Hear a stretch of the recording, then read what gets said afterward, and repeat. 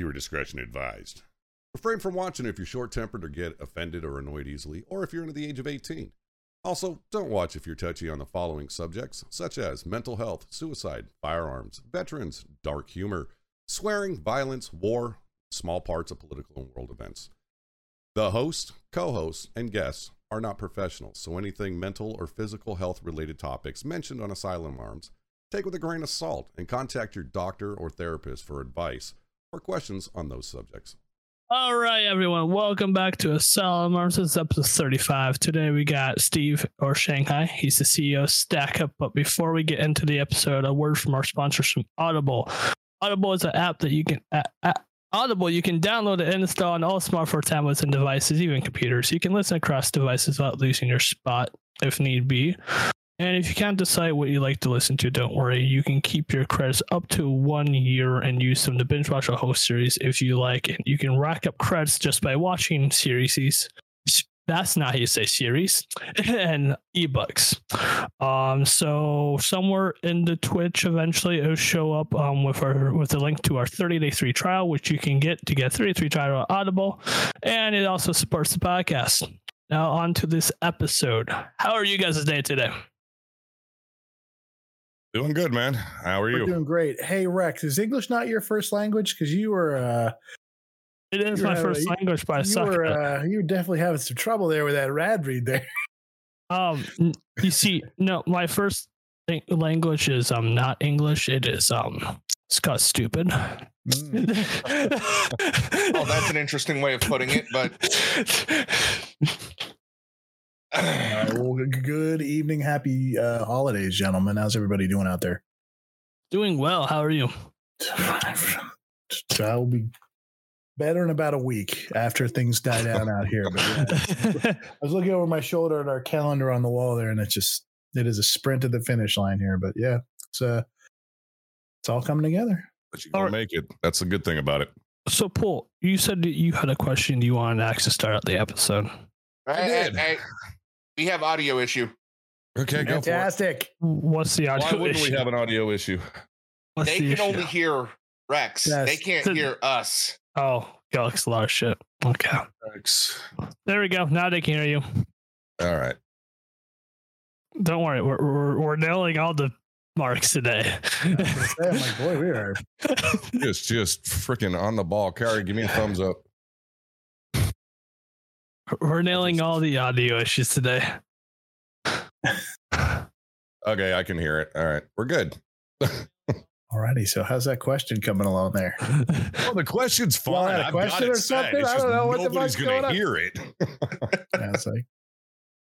So my question to you, I've talked with other people that other veterans, things like that have expressed interest in wanting to make their own orgs and things like that, and you being someone that obviously has done it. It's kind of a two-part question. One is take me back to where this idea of Stackup came from and how it came about. And number two, what kind of hoops and red tape and all that good happy stuff did you have to jump through to make such an organization like this happen? Okay, where it started. Once upon a time, I was in the military. I deployed overseas twice. While I was deployed overseas, and anybody who's been deployed overseas, you have probably a Connex full of well-meaning civilian donations like baby powder and wet wipes and things that decks of playing cards. I forgot about those. Those are fun. Just things that people or organizations are generally throwing away or trying to get rid of or are very inexpensive. And it turned into one of those things where it's like, boy, if you use that money, all that money and time and energy, if you were actually sending guys and gals overseas something worth a shit, they'd probably get a lot more benefit as opposed to, oh, look, it's another package of cookies that taste like baby powder because they were packed together. So yeah, good times. So right. A buddy of mine in 2009, my gunner in Iraq, my driver in Iraq, reached out and asked. I was playing around on the periphery of the games industry as a blogger And so I was going to conventions and doing game guides and reviews and things like that. And I had some connections, and he reached out and said, hey, could you like reach out to your connections and see if you guys could get us like an Xbox or something? We're in Afghanistan. We're losing our minds. There's nothing to do over here. Last unit rat fucked the MWR facility. There's nothing here. And so I was like, all right, I'll see what I could do. Not really knowing what to expect, but so I reached out to my contact over at Activision, Mr. Dan, one of Swords Amric at the time. He was there like a community blogger back when that was a thing. They were going for their own Major Nelson vibe, if people still remember who that was. So they had their own thing, and he just reached into their prize closet and unloaded it on us. And it was pallets of stuff that got shipped to my house. And so it was one of these things, like I immediately shipped a bunch of stuff over to my buddy in Afghanistan. And we got back all these amazing pictures of him and his guys wearing Stetson hats, doing a Guitar Hero tournament on the side of a Connex. They were using a hijacked briefing projector to, show the game on the side of a briefing projector or at the side of a Connex. That's funny. It was just fantastic pictures. Like, oh, this is great. The next thing I know, I start getting emails from other units that my buddy was deployed, the sister units and left and right units for these other guys are just like, well, hey, can you do that for us? And it was like, what an interesting kind of thing going on here. And so that kind of got the ball rolling with that. That's the origin story. I mean, the real origin story of the bullshit stuff that we would get donated to us was we had my infantry company got donated a crate. It was a full crate of Harlequin romance novels from a library, well worn, third hand, like Harlequin romance novels.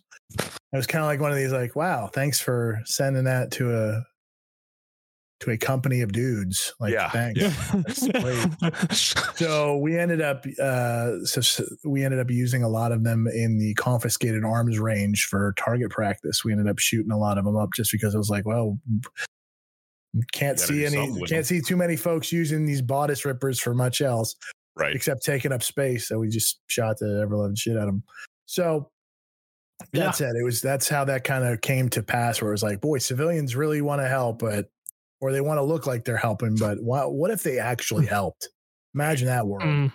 And boy, every year we get away from 9/11 is just one more year that they say they would never forget, but boy, it feels like they forgot a lot. So that's the start of Stackup. Stackup became a thing in 2015 officially. And so I had another charity first back in the day. It did not go the way I wanted it to. And then Stackup was the version 2.0 of the military charity that I wanted. And it worked out pretty nicely, as you can see. So as far as starting your own thing, first off, you better be serious. Because if you're like trying to, well, I want to make this thing, or I don't like, you better mean it. Because there are going to be nights and days when you're just like, I don't feel like doing this. It's like anybody who's a master chef or a master guitar player or something like that, and they just go home and they practice 14 hours a day, and they get up the next morning and they practice another 14 hours. And you're like, do you not like doing other things? I just love this thing. You have to come at it like that, because if your heart is not in it, it's going to get hard. Charity work is extremely painful. It is hard work. It is hundreds of people with their hands out at all times asking for things, and you not having enough stuff to give to everybody. And so it's not a lot of money. It's not a lot of it's a lot of hours. And the second it gets hard, you'll start to fall off. You're not going to have that drive, and you'll quit. And you have to truly believe in what you are doing. And generally speaking, I will just tell folks, if they're looking to start their own thing, if they are not coming up with something violently unique, then just find the organization that you want to work with and go help them, because the amount of time and energy and treasure that you're going to have to throw into the void to create a duplicate organization that you're just going to spend your life in the shadow of another organization, it's not worth it. So find something. Now, again, I'm not telling anybody, we can always use more people on the front lines. Anybody you want to, like, hey, there are guys out there giving out golf clubs to guys in front, like tee it up for the troops, our friends over there. Yeah. It's like everybody's got an angle.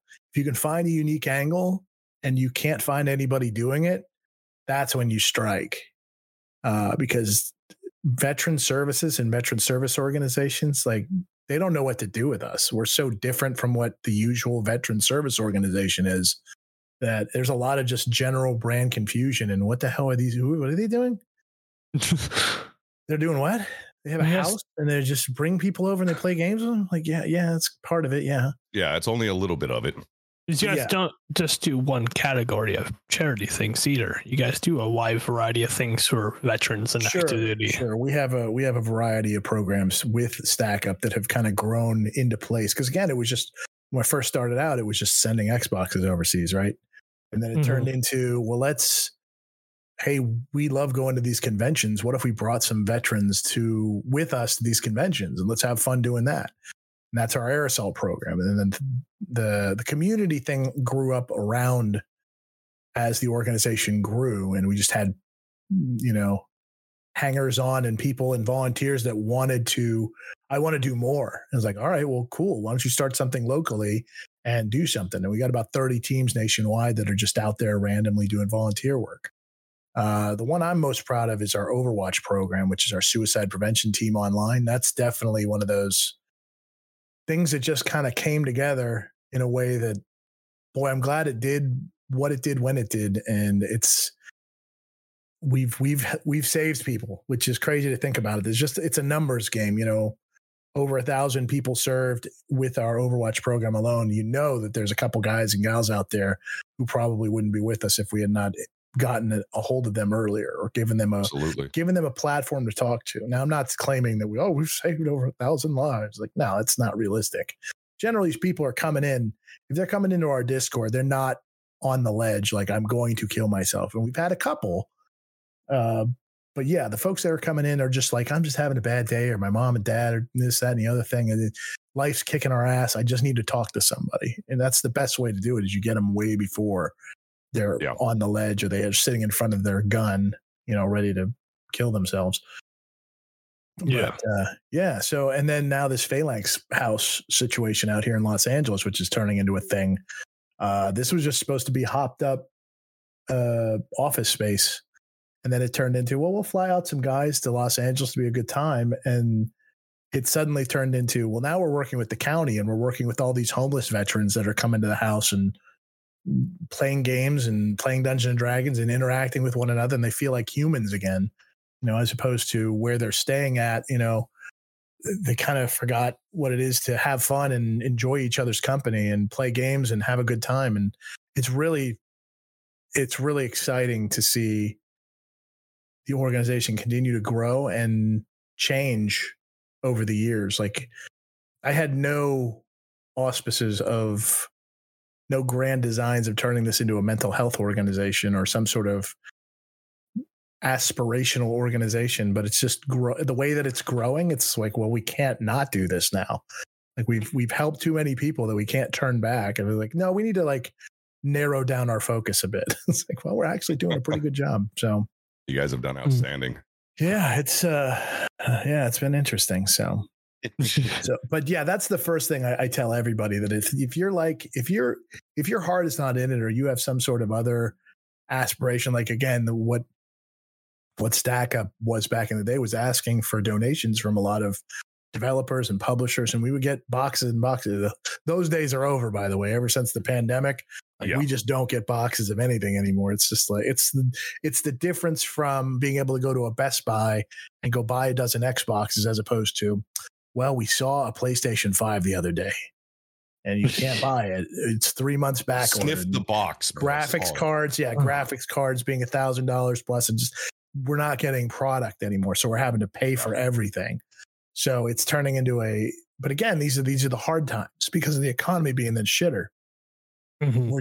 This is like, you have to believe in what you're saying and doing, or you're going to quit. Something will, whether it's the money, someone will come along and give you a better opportunity. You'll get tired of it. You'll get tired of drama and bullshit, and you just go, why am I doing this? And I still do that. I will look around this $2 million house, this mansion that we have, and I will go, God, I'm fucking getting tired of this shit. But I'm also doing like 12 and 14-hour days too. Like we literally last night, we were here till 11 o'clock last night. We had a Christmas party for a bunch of guys, and it was great. It was a good time. So, and go ahead. Sorry, I'm just going to keep talking. with being Shut on the fuck up, dude. with being on that topic of that whole challenges stuff, what are the biggest challenges you've had to overcome to make Stackup to what it is today? The surprise about the America loving the troops, which was definitely kind of a, they love talking about how much they support the troops, but the baby powder and wet wipes is about as far as they'll go. They'll put yellow ribbon stickers on their cars. But when it comes to actually helping, I feel like I run a charity for convicted felons sometimes, because it's just that same level of like, well, they kind of did this to themselves, and there are other organizations out there that that we could be supporting. The sick kids and puppy charities out there of the world, where it's like they have, and I regularly say, I call they're blameless victims. They're people. It's a 5-year-old with leukemia. It's like, that is a conversation where it's like, I can't a 2-time deployment, veteran who has a couple DUIs on his record might or might not have hit his wife. It's like, those are some of the guys we're helping. And it's like, I think I'm going to help the 5-year-old. It's like, yeah, I can't blame you sometimes. So there's definitely some conversations to be had about the population that we're serving, where it's like, not all, and anybody who put on a uniform, it gets real quick. Again, the civilians of the world, they're just like, oh, you guys are heroes. And it's like, actually, there's quite a number of people in uniform that are just tremendous dirtbags and are there just because they didn't want to go to jail, or, and I don't even know if they still do that or not. It's like, go to war, go to jail. Still have that option out there. That's still and it's like, everybody here who was in a military unit had 2 to 3 guys in their platoon or squadron or something like that. It's like, wow, this guy is a full-on piece of shit.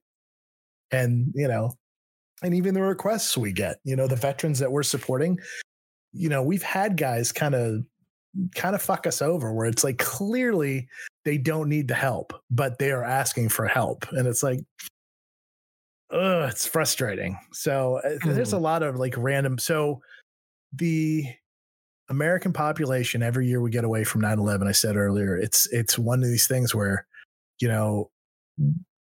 we do really well when America in general, and it's tough to say, but when we have a bad guy out there, we rally together pretty well. COVID, it wasn't exactly the bad guy we needed, but for a brief moment, we were all together in the same boat, and everybody had to deal with this thing. And it was like, okay, this is going to bring us together. And it kind of didn't, but it definitely split the country a bit. Yeah, a little bit. So that's really the biggest, because people should just be throwing money at us, was as much as everybody's, oh, veterans, oh God, veteran boners, just every November 11th is just boy, they can't talk. The commercials start in the morning and they end at 11:59. Those Ford dealership, like, oh, it's Veterans Day, and then as soon as the fucking clock strikes 12, that's it. It's fucking game over. All right, see you in 364 days, asshole. So that was a real hard lesson to learn, because again, I bought into the whole, oh, America loves veterans. America loves veterans, and they still will claim that, but we don't get this kind of support. Like, we're a fraction of a fraction of the population. And there's a lot of folks out there that wish they had served or wanted to serve and didn't get the chance to. And there's a little bit of that grief you got to deal with. The folks who are like, well, I don't like veterans. And then you get the baby killers, the people who think, we're supporting murderers and rapists. And it's just like, like in Vietnam stuff. Yeah, it's like, oh, you're slamming babies' heads against trees out there, you terrible. It's like, where are you getting this from? What is wrong with you? So it's What movie have you been watching? Right, and that's it. It's like, oh, you've been binging Netflix again, have you? All right, cool. Yeah, there's just it's very frustrating sometimes working just working with America. Right. Because it is, and especially these last couple of years, it's been a real ride.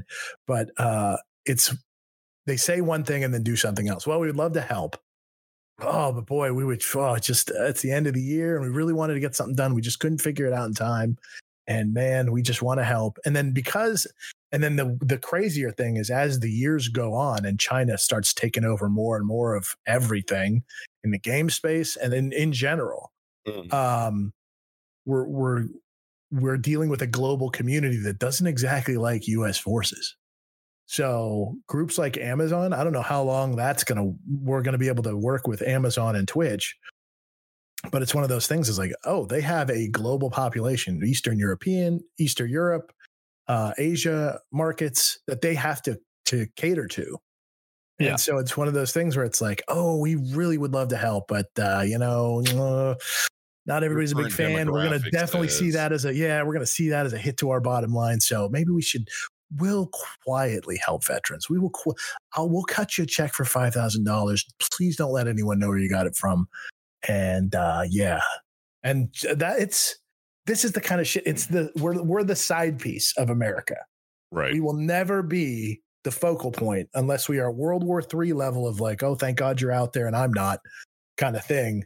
But we're this like dirty little secret. And some of the things that veterans are having to deal with on a day-to-day level, and I'm seeing it here in Los Angeles because I'm going out to these homeless facilities and talking to these guys, and they're coming to the house and they're telling us these fucking horror stories about just being back home and not getting the support they need. And it's like, Jesus Christ, yeah, thank you for your service kind of shit, Yeah.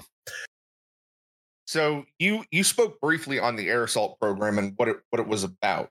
Are there any challenges that come with running that program? Yeah, money. It's extremely expensive. Part of the reason why the house was such a Phalanx house here was going to be so great was we were just going to start bringing guys out to Los Angeles. We didn't need, because of COVID, it turned into this like, well, we'll just bring guys to Los Angeles. We'll do cool stuff. And we won't be, contractually obligated to a convention or something like that. We'll just bring them out. We'll do the Hollywood tour. We'll feed them full of food. We'll have a great time out here. They'll have fun. And we'll just make our own air assault trips out here. And it's just turned into, okay, that's not happening because the economy's in the toilet and our donations just aren't as going as far as they, used to go. And so but generally speaking, we'll be getting back into it here in 2023 now that I think we can kind of go ahead and say COVID's over at this point. Or if I had to put on a mask the other day and was like, what? Really? Are we still doing that here? Every time I go to the VA, I still got to put that damn thing on. Really? Yeah. Oh, in the VA. Yeah. The VA. I get it. If you're in a hospital, sure. I understand. Right. But it's like, yeah, anywhere else. And Los Angeles was one of the last bastions of COVID. So it was like one of these, really? We're putting masks back on? Okay. You should go to New York. New York still has vaccination and mask mandates to go anywhere in New York City. Really? Wow, that's crazy. Do they not? In the city, maybe. But that's what I mean in the city. Yeah, I meant in the city itself. Yeah, I can't even. It's getting to the point. So yeah, things should start opening up next year. I'm hoping. Like we're looking with this NBC Universal. We're working with those folks. So they have Universal Studios right down the street from the house, and they're opening up that Super Mario World thing here. And that's like that'd be a cool thing to start bringing some guys and gals out to. I think they could be fun. But yeah, that's generally where we're at right now with that program. What are some things you have adapted from the military that's helped you with Stackup and streaming? You had me at Stackup. The streaming thing, not so much. Like I don't know if I took any military like that's fair lessons. But Stackup, I apparently am pretty good at leading people, which I didn't think that was a thing. Like I was an officer in the service, and I didn't think I really had learned. Like I guess I'm okay at this, kind of as a a leader for this organization. So that's as close as I can say. Somewhere along the lines, I picked up enough leadership lessons to translate it into the civilian population and just generally dealing with people. But military forces you to interact with other people and work with other people that you might not want to work with, or you have to tolerate, and for the greater good, for the mission accomplishment. So it's kind of these like, okay, that's definitely taught me how to play politics, and okay, we're going to get this done. I know you don't like me and I don't like you, but we're going to figure this out. Greater so, good, we're going to get it done. Yeah. So that was definitely something I got from the military, that charity work is, extremely fraught with. I'm trying to think what else. I mean, that's the real big thing is I didn't know how, I don't say how good I am at this, but it's obviously worked out in the long term. I obviously we're going on year 8 now. So it seems to have worked out. The people who, and I have been told this, is the people who are working for me are not obviously here for the pay. And it's between the mission and myself as being the figurehead for this organization. That's like so they believe in my crazy ass vision of trying to get veterans help with video games, because everybody here has generally used video gaming in some capacity as some sort of medication of some sort. Escape. It's escapism at its finest. So, and it just so happens it's a $250 billion industry. It doesn't. Just so happens this little nerd hobby that I picked up a couple decades ago just took over the world in a pretty dramatic way. So, who'd have thought? So not to date you any, but what would be your first game that gave you the fondest memories? Fondest memories? I don't know about fondest. I have memories of Time Pilot on the Atari 2600 from a lifetime ago. But my memories, my dad would take me to the arcade / miniature golf course back in my hometown. And there was a game called Dragon's Lair, which all the kids were coming around and there was a crowd of people around this arcade machine. And it's like you're playing a cartoon. Yep. But I was like 6 or 7 and it terrified the fuck out of me. For years, I just couldn't. I was like, oh God. Because Dirk the Daring gets murdered in quite a few different ways. And it's like, between the skeletons. Oh, it's cartoons. Spiders, oh my God. It's a fantastic game. And I hate to admit, I still have not beat that fucking game. Really? From when I was a kid now. I mean, I have it now and I've tried it and I still fuck it up. And I'm like, now my reflexes as an old man aren't getting any better. But it's literally a 20-minute game if you play it from beginning to end. yeah. Well, I know it's crazy. You could do it during the course of this podcast, right? It's not when you think about what it really is, and I guess it's on Steam and the whole collection, both Dragon's Lair and Space Ace. It's like $20, which is like one of these. I can't believe we're hearing this. It's like I can play it on my phone. It's like, oh right. God, it's so fucking weird. As opposed to when we were kids, we were like, I would have loved to have that machine in my house. Oh yeah, like $6,000 at the time. Oh, probably even more. Those laser discs, disc machines. Like, come on. Yeah. So, so that was my first memories of video games. Like, just as my brain was coming online and like figuring these, but I knew I liked them. And arcade was my place as a kid. So to kind of follow on with Dead Sea Pool's question here, what is a game that you wish you never played? Ooh, wow, that's a good one. Shit, generally there's always something good to get out of a game you've played, but there's never been anything that has been like that was so bad. Like the Deadly Premonitions of the World, I played through that and I did not hate it. It was actually, by the time I got done, I was like, okay, I'm glad I did that. Boy, I don't think I think the phrase is hasn't met a game he hasn't liked. I mean, they get forgotten in the annals of history, the 5s and 6s of the world, where it's like, that was all right. I couldn't tell. Like, I think back at one of the first games that Darkest Days or something like that. It was historically inaccurate game where you were time traveling as a first person shooter. It was one of the first games I covered as a game blogger from PAX East. Or PAX West. It was before PAX East was even a thing. It was like 2009, 2010. And they had I remember they had such a crazy booth at PAX West because it was time traveling. They had a bunch of booth babes back when that was a thing, dressed up in different historical outfits, like, Civil War era. And I'm trying to think, like, ancient Egypt and things like that. It was just like, right. And the game was horrific, like top 10 really bad games. But there've been so many games that I played over the years that are just forgettable. And I think that's the worst that's the worst fate for a game that you could possibly have. It's just like your game is a blip on my radar, nothing more. One and done, and sorry. Yeah. I'd be interested to hear if you guys have any games, because I'm genuinely curious, because if there was a game that's like this, generally if a game's bad, you'll play it for an hour or two and be like, well, this is dumb. And then you just put it down. Right. So I'd love to hear the person who's like, oh, I spent 400 hours playing this game. I hated every minute of it. I don't have any games like that. I have a game that I don't like. Yeah, I've got thousands of hours in. It's a particular game. Unfortunately, I had a bad experience with the game that kind of ruined it for me. And now it's like I won't even go near it or anything like that. And it sucks because, I mean, it's a great series. I've spent a shit ton of money on it, but it's a bad situation. Why are we not using are we afraid that they were going to call out, like the developers going to come? Bungie can like lick my asshole. Bungie. It's Destiny. So Destiny or Halo? It's Destiny. Okay. It's Destiny. All right. I just got back into it a couple months ago, and I had a very brief love affair with Destiny again. It was nice their shooting mechanics are great, but yeah, I can see why. Yeah. Short story on that one. They basically wiped his account info.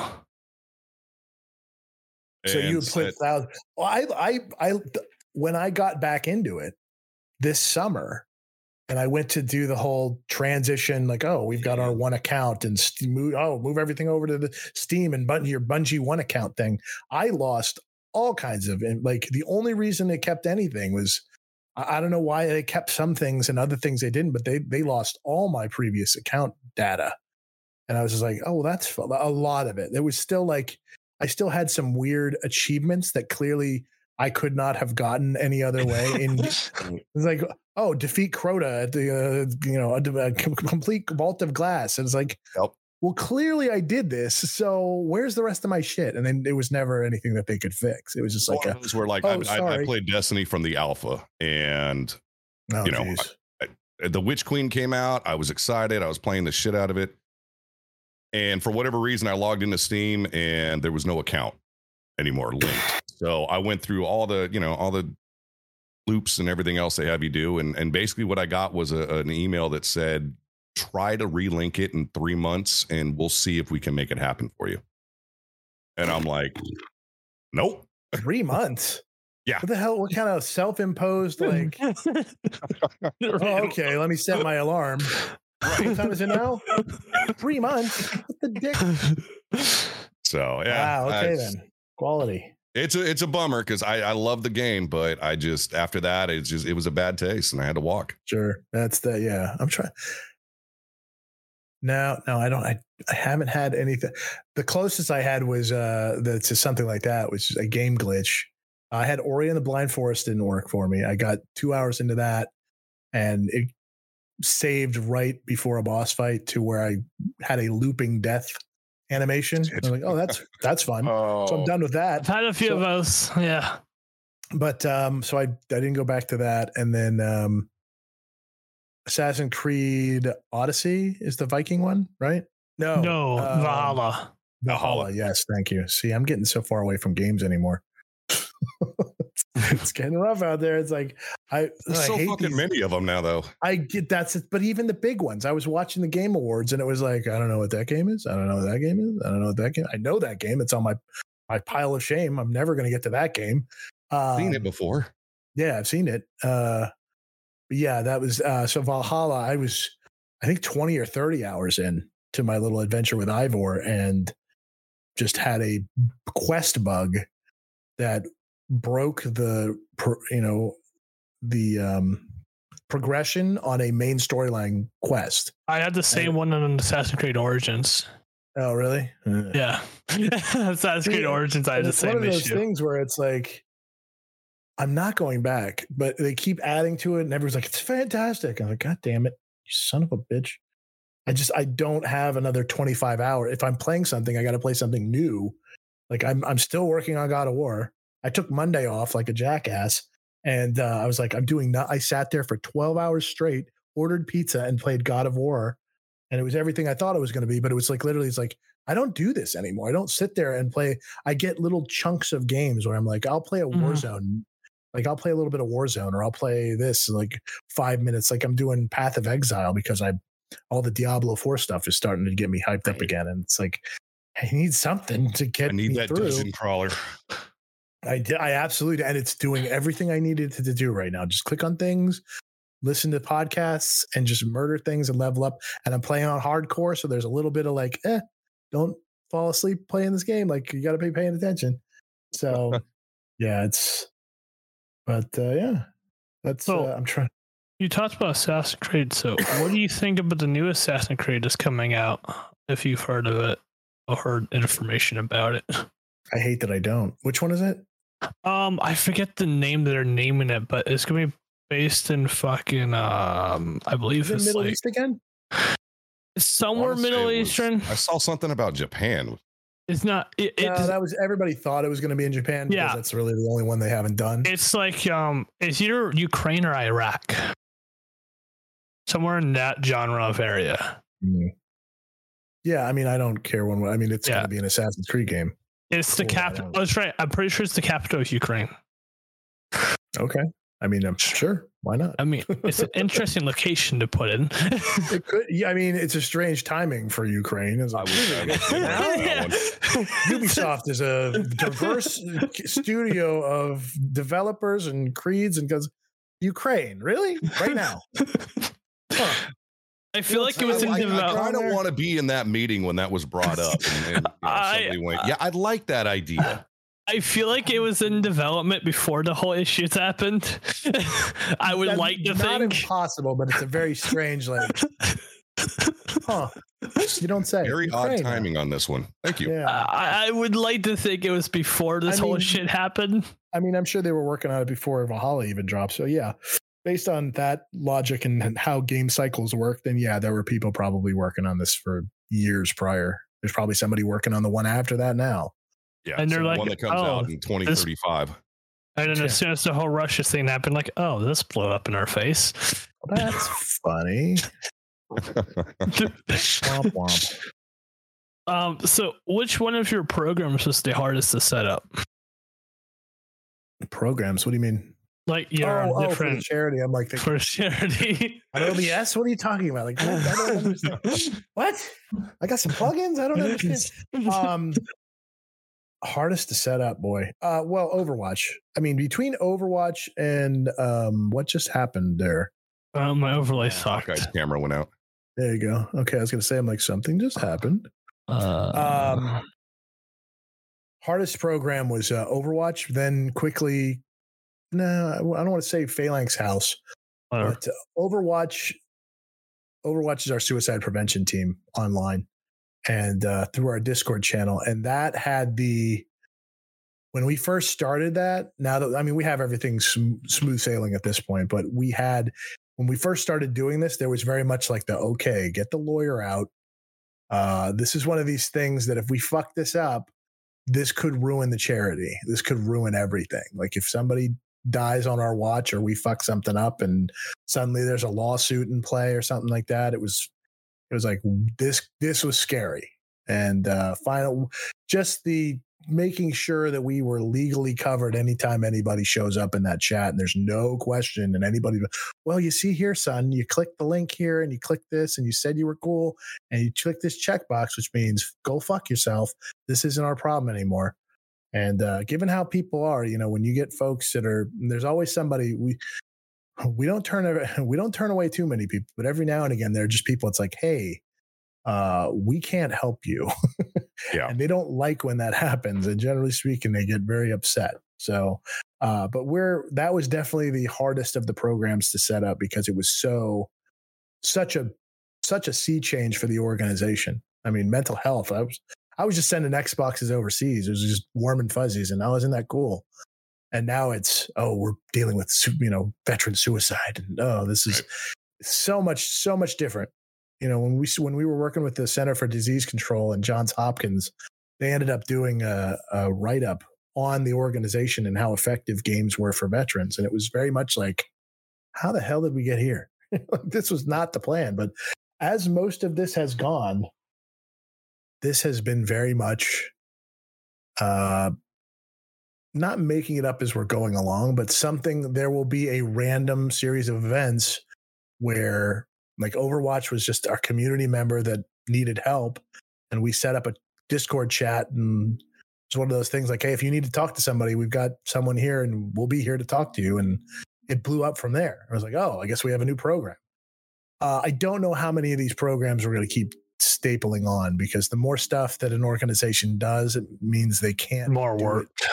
Not just more work, but lack of focus. You start doing, it's like the conversation about multitasking, right? Where it's like, oh, I'm multitasking right now. I'm listening to you while I'm typing. It's like, okay, well, that means you're doing two things poorly. And I used to be a big multitasker, quote unquote, until I realized, like, oh yeah, I'm not focusing on either one of these things. And unless it's total grunt work, it's a great way to really screw yourself up. So the more focal points that you put on an organization, the harder things get, because then you have to bring in different people and with different capabilities and different, backgrounds and educations. And you got to get, like, if we wanted to bring in caseworkers to start helping veterans with, like, their benefits and things like that, it's like, okay, that's not what we're doing. We have to bring on a whole new team to do that. Right. So that was the scariest of our programs to get up and running. Now that it's up and running, it's been going for years. We're bulletproof as far as legal coverage, and we don't have to worry about trolls and jackasses or anybody trying to derail the program. So things are going okay. Now, I know you mentioned this before on the last MVK episode, but could you explain what's the meaning behind the flashbang? Okay. Well, now, ironically, last time we talked, things have changed. So my original charity was called Operation Supply Drop, and I had a business partner who I brought in third year. Things started taking off, and I was getting overwhelmed. I'm not a business guy. I didn't know what the hell I was doing. Every day was just like, I don't know. So a business guy came along and said, hey, I could help you with your business angle, and you just keep doing the charity stuff. And I was like, that sounds all right. Yeah, let's do this. And I brought him in, and quickly over the course of 18 months, was slowly weaned out of the organization that I started. This business guy, it's kind of like taking your car to the shop to have an oil change done, and then you come back and they're like, oh, we sold your car. Like, I didn't bring what? You did what? Right. Excuse me? Yeah, I was like, that's not okay. Cool. Thank you. Can I get the money for? Oh, you're going to keep the money too? Okay, cool. So I owe you money as well too. Okay, got it. So fortunately, the guy my business partner, telegraphed, like, he made it real obvious. Like, he hired somebody else to interact with me because he was too busy. Like, so there was a new CCO or COO, like a chief operating officer. And he's like, okay, here's who you're going to report to. And you're just going to worry about the charity stuff. It's all good. You're going to do this. And it was just like one thing after another. Like, I could start to see, like, you're kind of taking this over right now, and I can't stop it. And by the time I got lawyers involved, it was like, oh, he really got you good. Like, it's like he stole my company, basically. He did. And so, but because he was so bad, like, he was telegraphing it, it was clear that I was losing control of the organization I started. I was like, okay, there was an opportunity. I had a conversation with one of our major donors at the time, and it was about something totally unrelated. But I decided at that point I was like, hey, you have supported us for years with, tens of thousands of dollars. here's what's going on. And I let him in on the big fucking reveal. And I was like, hey, we're a tribe divided right now. I feel like I'm getting put into a corner. You have been donating to this organization. I wanted you to know what's going on. I think if you give me your blessing, I will start another organization, and I will do it right this time. And there will be no outside business partners or anything. I am the heart and soul of this organization. And I think you know that. And I think you believe in what I'm trying to do here. And he absolutely was like, let's go get him. I'm like, all right, cool. And that was October. It was a little earlier than that. I'd say August, September of 2015, when I was like, I came back from PAX West. Like we're changing the name of the organization. No one had said anything. It's like, we're changing it to this because we need to get away from all this video gaming stuff. And I'm like, what is happening? So Stackup and the Flashbang was, this is a long story, but it's getting there. I promise.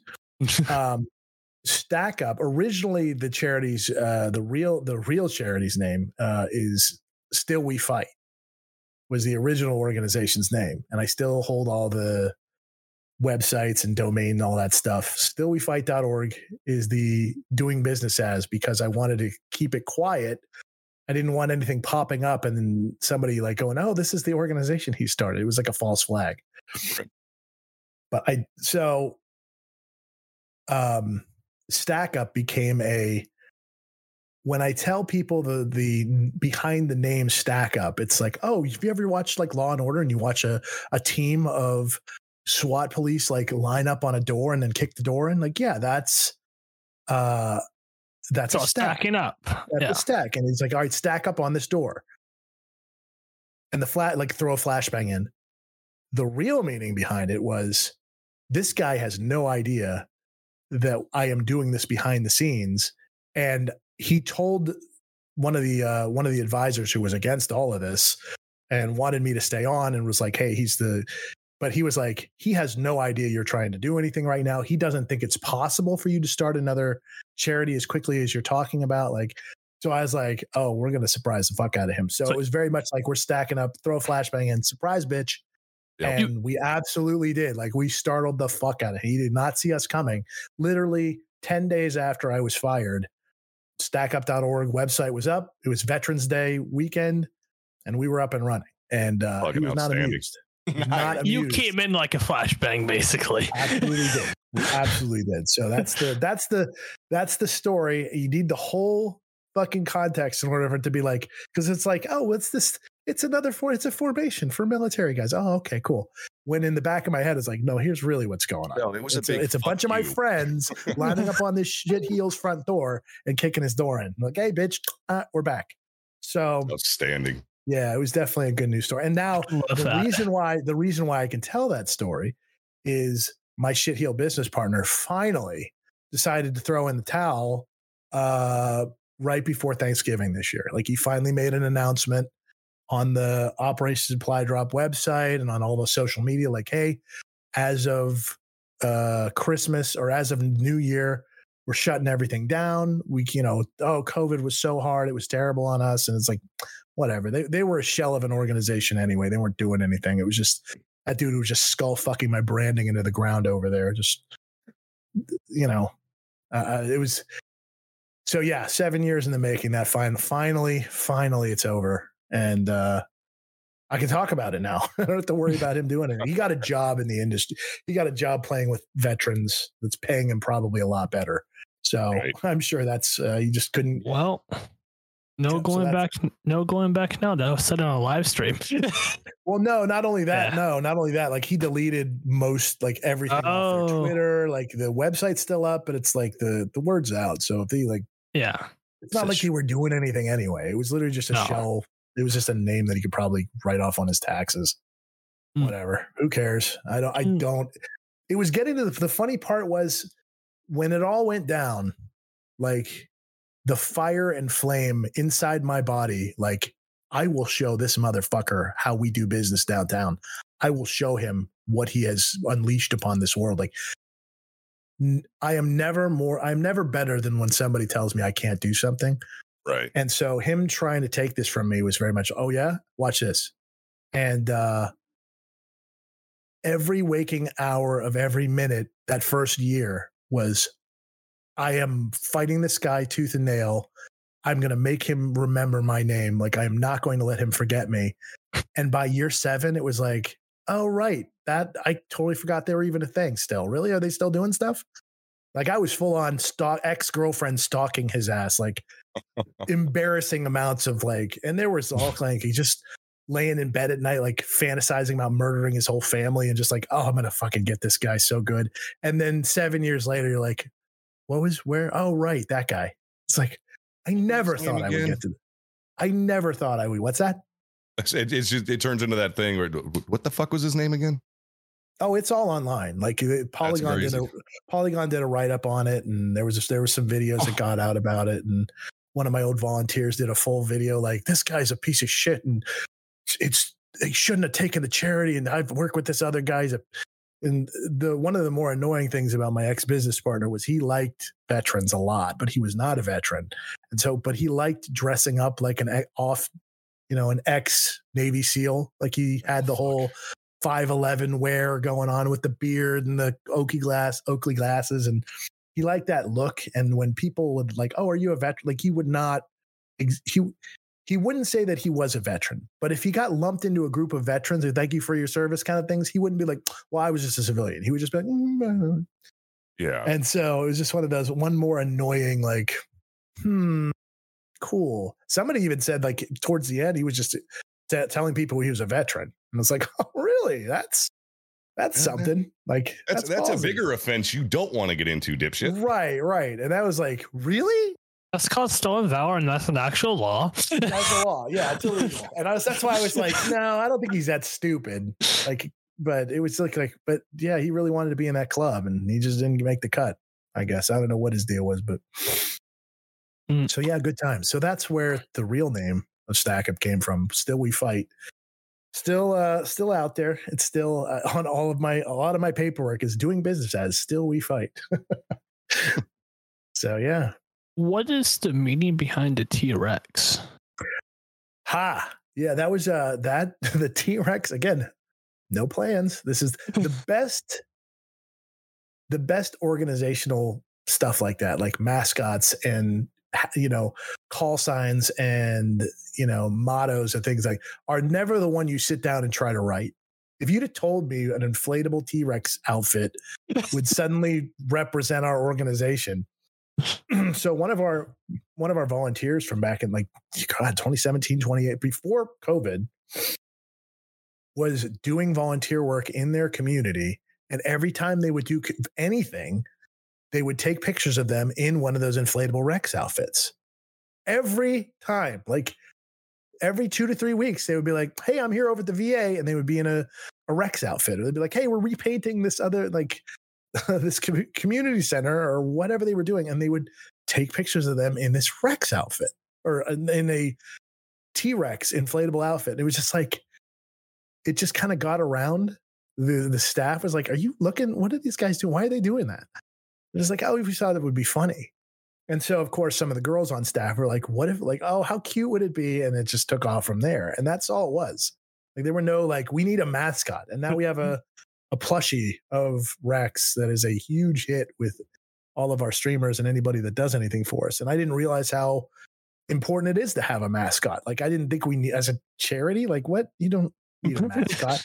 And now you look around and it's like charities kind of have, Discord has a little fluffy, the Wumpus, little things like that, where it's like, oh, we've got a mascot. It's like, why? We never planned on it. It just happened. And I think that's the best. It's like a nickname somebody gives you. Like you can't give yourself a nickname. It's like, I'm the bro or something like that. It's like, or whatever. It's like, no, you can't. No, you're Stinky and you're always going to be Stinky. And that's your nickname. It's like, those are the ones that stick. And this, because it was organic and not forced. Yeah. That's why it worked. It was totally just like, oh, now we got a T-Rex, I guess. Okay, cool. That's like call signs in the military. You don't pick your own. Right. I was regular. It's given to you. Yeah, I was regular too. It's like, oh, cool. That's you just need to make a custom life-size version of them for limited time. I'm sure we got people with tattoos of Rex now. We've got like you name it. There's something like we got jigsaw puzzles. We got a Lego. Somebody did a Lego of Rex, like a Lego build of Rex. It's like, what the fuck? It's like, okay, cool. Thank you. But I'm sorry. It would have made my day if I went to the VA and just saw somebody in an inflatable T-Rex costume. It really would have.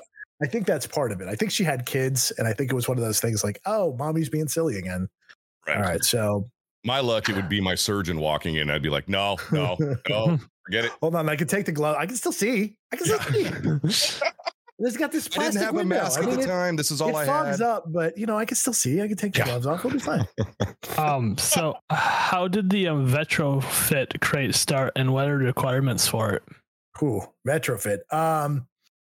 We started working with a PC manufacturer, and we suddenly had a glut of gaming PCs, which if you can imagine that world. And so it was one of these like, hey, let's reach out. And the idea of getting gaming rigs into the hands of veterans. The problem with that is when the market tanked and gaming, you couldn't just buy peripherals off the shelves at Best Buy anymore without spending $2,000. It's become a harder and harder program to fund because, for the cost of a single retrofit, you can get 2 to 3, gaming console crates out. So it's one of those where it's like, boy, this is a lot of money on its own. And of course, we've got over 100 requests right now, priority 1 requests of people that are just, and priority 1, I mean, they have a really good story and we need to take care of them. That's not even the request that we immediately just throw out like, all right, you're being dumb. This is a dumb request. Like, not everybody says that they need help, but we have to sniff out this is ridiculous. Or oh, wow, this person really has a story behind them. And it's one we want to support. And something with retrofit, because it's so expensive, we got to definitely make sure. I think we're probably going to have to shut it down for a little bit because we were just overrun with people asking for gaming PCs. Surprise. Right. Mm-hmm. So, yeah. I'm assuming that was a pain to do, especially during 2020 with the whole graphics card shortage and shit. No, that's when we actually were doing our best work. Was back then. It was. Now we're getting into where it's like 2021, 2022 timeframe. It definitely stung a lot more, and I don't know how we're going to keep up in 23. So. I know a couple of other organizations that do the gaming rigs and stuff like that. They actually shut down because there was no support there anymore, especially from sponsors and this, that, and the other. They couldn't supply the graphics cards or the CPUs or anything like that. And it just, people got backed up so far that it couldn't even sustain itself anymore. We're definitely seeing like the results from COVID now with the market and the economy and just trying to get basic gear out there. What the hell? Hold on. Sorry. No, you all good? Yeah, sorry. Somebody just sent me something. I was like, uh-oh. Yeah, again. Yeah. Red light. Hold on. I gotta go, boys. No, it's nothing. So phone's going off. My phone over. Before you moved out to Los Angeles, what were the challenges of only doing charity work on weekends and on top of having a full-time job as a counterterrorism analyst? Yeah, that was a problem. So it's funny. I'm finally giving up, and I'm telling. So I spent 3 years working at the CIA. I stopped telling people that, or I didn't tell people that. I would just extend my time at FBI. They're like, oh, I was at FBI for this many years. And my last 3 years in service was at CIA as a desk analyst. But it wasn't my focus. It seems like a weird thing to be at Langley headquarters and be like, I don't want to be here. But I was surrounded by super geniuses, and I was a game blogger. And that was my focus. I was more concerned about what games were coming out on Tuesday and could I get off Wednesday to play that game so I could get a review in by Friday. And meanwhile, I was busy like trying to track insurgents crossing the Pakistan border. And it was like, what? my cubicle mate could speak 6 languages, and 2 cubicles down from me was the Farsi translator for the Bin Laden raid. And here I am in the middle of all this. And I'm like, I can't keep up with this. Like, I can't do both. And my time as an analyst there was quickly coming to an end, because it was just like, I can't keep up with these folks. I'm not happy. And the charity started. This is 2012. So I had started doing charity on the weekends back in 2009, 2010 when we first started. And things were starting to take off. And it finally just got to the point where they're like, yeah, you should probably, like, they took me off the Pakistan account and they were like, we'd like to send you to do Al-Shabaab, which is Africa, as an Africa terrorist organization. I'm like, I don't know dick about like Africa, Al-Shabaab. I don't want to know anything. My head was 1 foot out the door already. And it was just like, I'm going to go ahead and take a break. I'm going to go ahead and at the time, 2012, you could do that. You could just go, I was a contractor. So I was working with Northrop Grumman, I think at the time. And it was just like, oh, I'll just take 3 weeks off. I'll go down the street and get a $20,000 pay raise doing this somewhere else. Like, I don't care. And you could do that as a government contract. You just bounce around. Well, turns, and I was thinking like, oh, CIA analyst, I will have my pick of next assignment. This will be easy.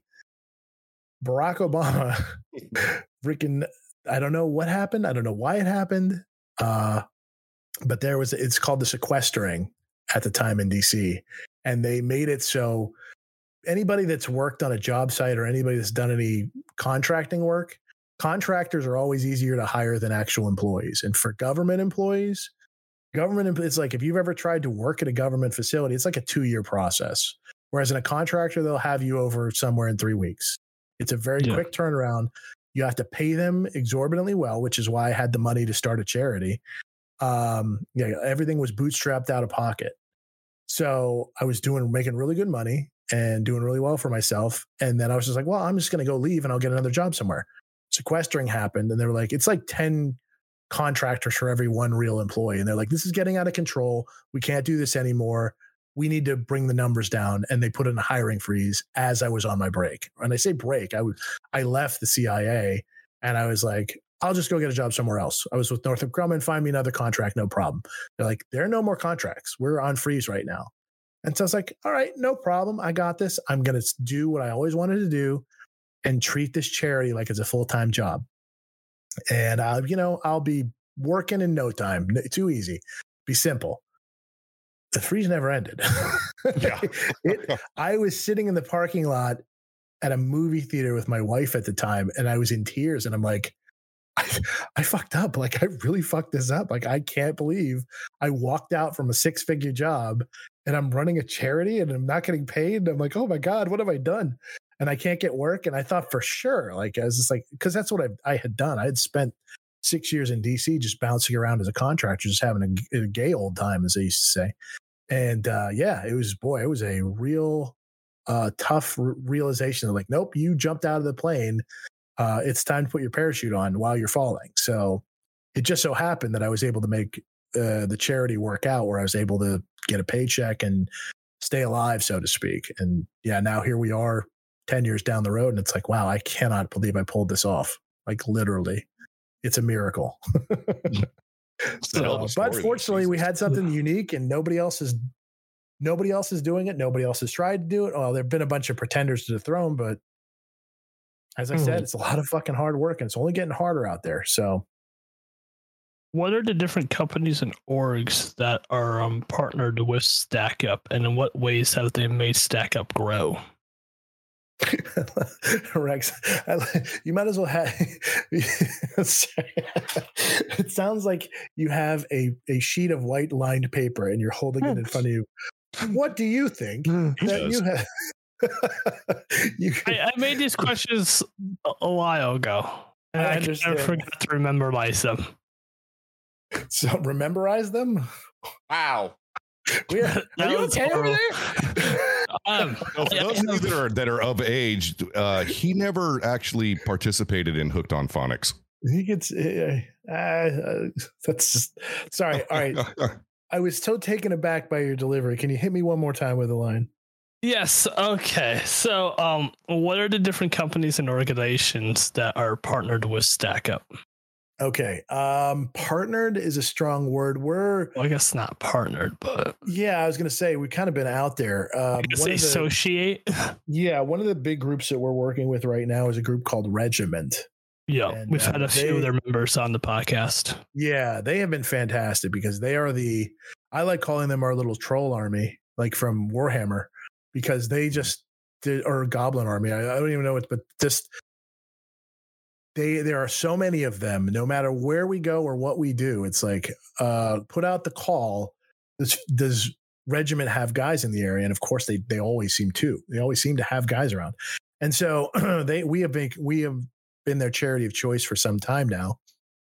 And I ended up hiring the guy who's in charge of Regiment to run our esports program because I knew Regiment being what they are, just this 30,000 man organization over in Discord, all veterans. I knew that if I didn't bring him on, somebody else was going to, and they were going to be a real problem because they just have I don't know how he did it. I don't know what they did, but to this day, so Chris works with Stackup, and like I officially hired him on because there was an organization that was talking about bringing him on that would have been a problem for us. And it was like, fortunately, they're slow and they don't get the whole gaming angle, but they knew they needed to get into gaming somehow. And I'm like, and I warned them over there. I'm like, if you don't hire this guy, I will. And 6 months later, I was like, told you I was going to do this, and I pulled the trigger on it. I'm like, sorry, you snooze, you lose. And this is 1,000% that situation where it's like, yeah. So you made the right choice. First off, Chris is an amazing guy. He is incredible. And fucking, yeah, absolutely. 23 incredible. years old. Yeah. That's the thing that kills me. I was like, this dude has his head screwed on so tight. Like, I wish I had my shit together at 23 like he does. Like, I still had 23-year-olds that I used to serve with that had their shit together like he does. Yeah, absolutely. Absolutely. It's just like, God damn it. So, and the fact he was able to pull this together, like he's got and I've seen him at events. He feels like very much like that same entrepreneurial spirit that I have, where he's like, I know I will never have his full undying devotion to the charity. He is a hired mercenary for me because I know his first love will and will always be Regiment. Mm-hmm. And I do not fault him for that because I would do the exact same thing. It's like, you have to realize, like, you are the side piece to me. Like, you will never, it's like somebody in a relationship with him or myself. It's like the charity comes first. If you are willing to accept your role here as second place, then we can work something out. But otherwise, it's like, this is running your own thing. And this is another reminder for those of you trying to, like, I want to start my own thing. It's an important piece. It's like, you have to treat it like this is all or nothing, because otherwise you're just going to flounder around and eventually quit. So, and on top of that, you'll get exposed. I mean, if you're not putting all of your heart and soul into it, sooner or later it'll come out. But I mean, it'll just you won't get the conversations that get the donations. You won't be at the places where you need to be, where like, oh, you're like, I should have been just sitting on my ass today, and meanwhile I was down at the homeless facility down at West LA VA for a Christmas thing today. It's like, I did not have to do that, but I knew it's like, hey, and I absolutely met some good people down there. And I was like, okay, I'm glad I came today. But there are people who won't, like, but it's Saturday. It's like, I'm sorry, you get days off? What the fuck are you talking about? Right. So that goes back to make sure you're in it for the right reasons, because you don't have to put that time in. You absolutely don't. I could be a 9-to-5 guy and literally set a clock and take off and shit like that. But I also know that that's not reality for somebody trying to start their own thing. It's just not. You, as an entrepreneur, and it's weird to say that that's what I am, but that is what this is like, you have to just 100% that shit. So that's really if you want to talk partner, that's really the partner that makes the most sense, because we've got a bunch of smaller orgs that we like Jasper's Game Day and folks that Guardians Mental Health, a couple other orgs out there that we do work with, but that's the partner that I can think of off the top of my head that's really like, okay, they're making a difference every time. Anytime we do anything, they are literally the megaphone for us. Like we put out a tweet and 40 of their guys will tweet it. And it's like, okay, all right, that's something. So yeah, you have an event and there's 40 guys with regiment written all over them. Show up out of just and it's out of like, the blue. like we're here for you. It's like, okay, roger that. It's like you may not be wearing Stackup shirts, but you're here for us, and that's the important part. It's like you get it. So I'm not arguing, and I'm not getting bent out of shape about it. So what's one of the what would you consider one of the most rewarding aspects of running a charity like this for veterans? I mean, I've seen the videos, the pictures, both from regiment side and from Stackup side, from various events you've gone to, and I see the good time that a lot of the people that are there are having, and trying to get the word out or whatnot. But you, as the creator of it and everything else like that, how does it make you feel to see so many people wanting to be a part of it and to help and what's that do for you? It's weird. I never thought, again, not to say we never thought we'd get there, but we're at the point now where it's like when we put out a call for employees or like, hey, we're hiring, it turns into my DMs get very busy very quickly. Like, oh, hey, I can. It's like, I'm not even involved in that process anymore, guys. Like, I can't help you. I'm not going to look at your resume. I don't want anything to do with it. We've got a team that does that now because it was getting to the point where people would just like, oh, well, I know Steve. It's like, that's not good enough anymore. It used to be good enough. When we first started, it was like literally whoever was around, whoever was just like making the most noise and around, those were the guys that got the jobs. And now it's literally, we have the luxury of going, oh, do you have a background in this that we need? Like, do you have a background in sales? Do you have a background in veteran service organizations? Do you have, art, whatever we're looking for. It's not just like, I don't know, you. Now it's okay.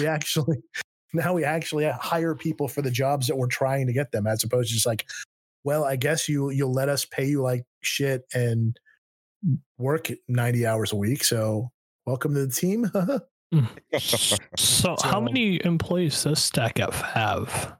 We have 12 full-time employees, and with the part-timers, we're up to 25, which is bananas. I just saw that on the, we're getting ready for our Knives Out budget meeting here tomorrow morning, which is going to be a fucking hoot. But when I looked at the number of employees, like for payroll, it was just like, I'm sorry, what? Because in my head, I just think, oh, we have the 12 employees. So we have 12 employees. We have 12 employees. It's like, no, actually, we have a lot of holiday help, as it were, for both call to arm events for the year for November and May, which is Military Appreciation Month in May with Memorial Day, and then obviously Veterans Day in November. Right. So we plus up and subtract from part-timers when we need them to save on bucks, pretty much.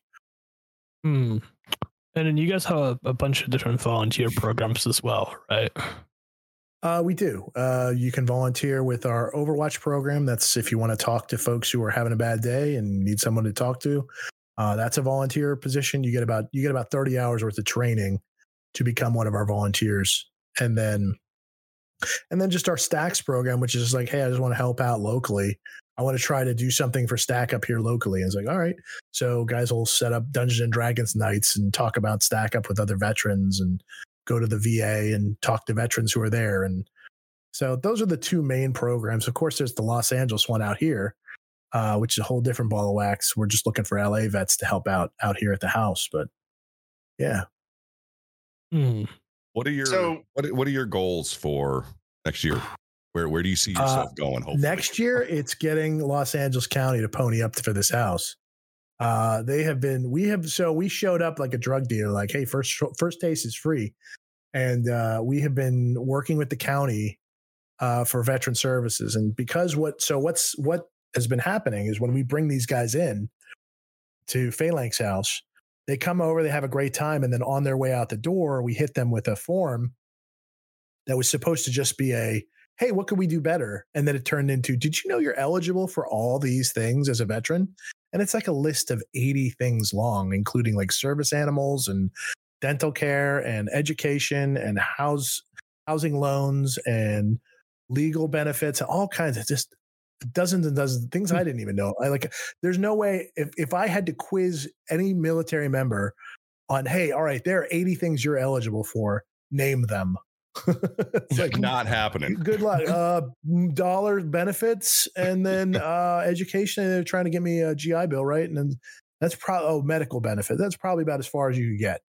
And then it's like, no, there's, what do you think about cooking classes? Because they can get you cooking, like music lessons, like all kinds of wackadoo, like things that you're eligible for. So once we started opening the house up to veterans just showing up during our weekend events, we started getting our referral numbers up to the county. And suddenly once a month, we would all get together at the county level and go over like, hey, here's what happened for the month. And they have a leaderboard, which we started ending up on the leaderboards for referrals for the county. And it suddenly turned into, oh shit. Like I thought we were just putting in some numbers and like, oh, this is nice. But when it turned out like we're beating entire districts for veteran services, it's like, okay, I think we might have stumbled in, like, it's like, this is a $2 million contract that you've sent to somebody and we're beating them like 3 or 4 of these districts with referrals. I don't know what that says about your team because we're just 3 dudes over here eating pizza and playing Dungeons and Dragons. So I don't know how you want to do this. So we've been kind of having a great time running circles around the county out here. They see us kind of as this threat now because obviously it's like we're doing better than the $2 million project with 10 employees. So the conversation now is to find out, to get Phalanx House stabilized where we're getting money from the county in some capacity or another. So it's running itself and we're not having to dip into other programs because it is not cheap to run this house. This community center, it's turned every time we do an event, every time we pick up a team of veterans from Section 8 housing or the tiny home community that we're working with, like it's expensive. And so, we just want them to recognize like, hey, we're beating at your own game. You should at least cover some of the costs over. And I'm happy. It's not, I have threatened jokingly that we'll just turn this place into an Airbnb and I won't look back, but we've been doing such good work for veterans. I don't want to stop doing it because it's too good to turn off now. It's like, we've got veterans that are actually getting help that they would not have gotten help from because they've come to the house. And it's like, well, fuck. All right. Well, now we're kind of committed to this. I don't want to stop doing it. And so it's a matter of finding where that line is with the county and with what we're doing so we can continue what we're doing and continue, bringing a couple more employees here at the house. And it's just not the 3 of us that are killing ourselves over here. So, but yeah, that's the big goals for 2023 is here, stabilize the house a little bit. And once we get that figured out, we'll be able to take a breather here. What's all in the house? So it is think of it like an adult tree fort. It is a $2 million house that was gifted to us, as a donation. It is a 6-bedroom, 6-bath mansion here in Los Angeles. Someone donated that? Yeah, it's a donation. That's a hefty donation. It's a very hefty in-kind donation. Yeah. So it is, so we have a pool and a jacuzzi. We have an annex in back where we have all of our board games and Dungeons and Dragons games. We have a 5v5 LAN setup. We have a stereo surround theater system in the house, beds for 8 in the house, a podcasting and streaming studio. It's pretty much a gorgeous kitchen. Just think of it like I keep saying adult tree fort, but that's really what it is. So, and just you take guys off the streets or off these out of these barracks that they're in down in wherever we pick them up from, and then you bring them here, and it's like, hey, we're having a great day up here. We're gonna have fun. Get you some food. Get some real weed in you. Which the VA doesn't like hearing that, but it's one of those like we get product donated to us at the house, and it's like, well, let's hook these guys up that are showing up, and it's I'm a big fan of medical marijuana insofar as what I've seen military veterans getting prescribed by the VA, the opiates, and then the benefits that they're getting from some of these, whether it's marijuana or weed or CBD or any number of I don't know. It's not my world. I don't know that stuff, but I believe in it, and I believe in the benefits that it can, getting guys off hard pharmaceuticals for something a little better. So yeah. So I want. I'll let you go first. I'm going to take a chance and actually talk about the platforms that Stackup is on, and it's kind of a two-part of how many platforms do you have Stackup on, and which one was the hardest to actually see growth out of. Platforms. Okay, go ahead. Such as social platforms in general. Are you talking like social media? Yeah, Yes. social media. Oh, I mean,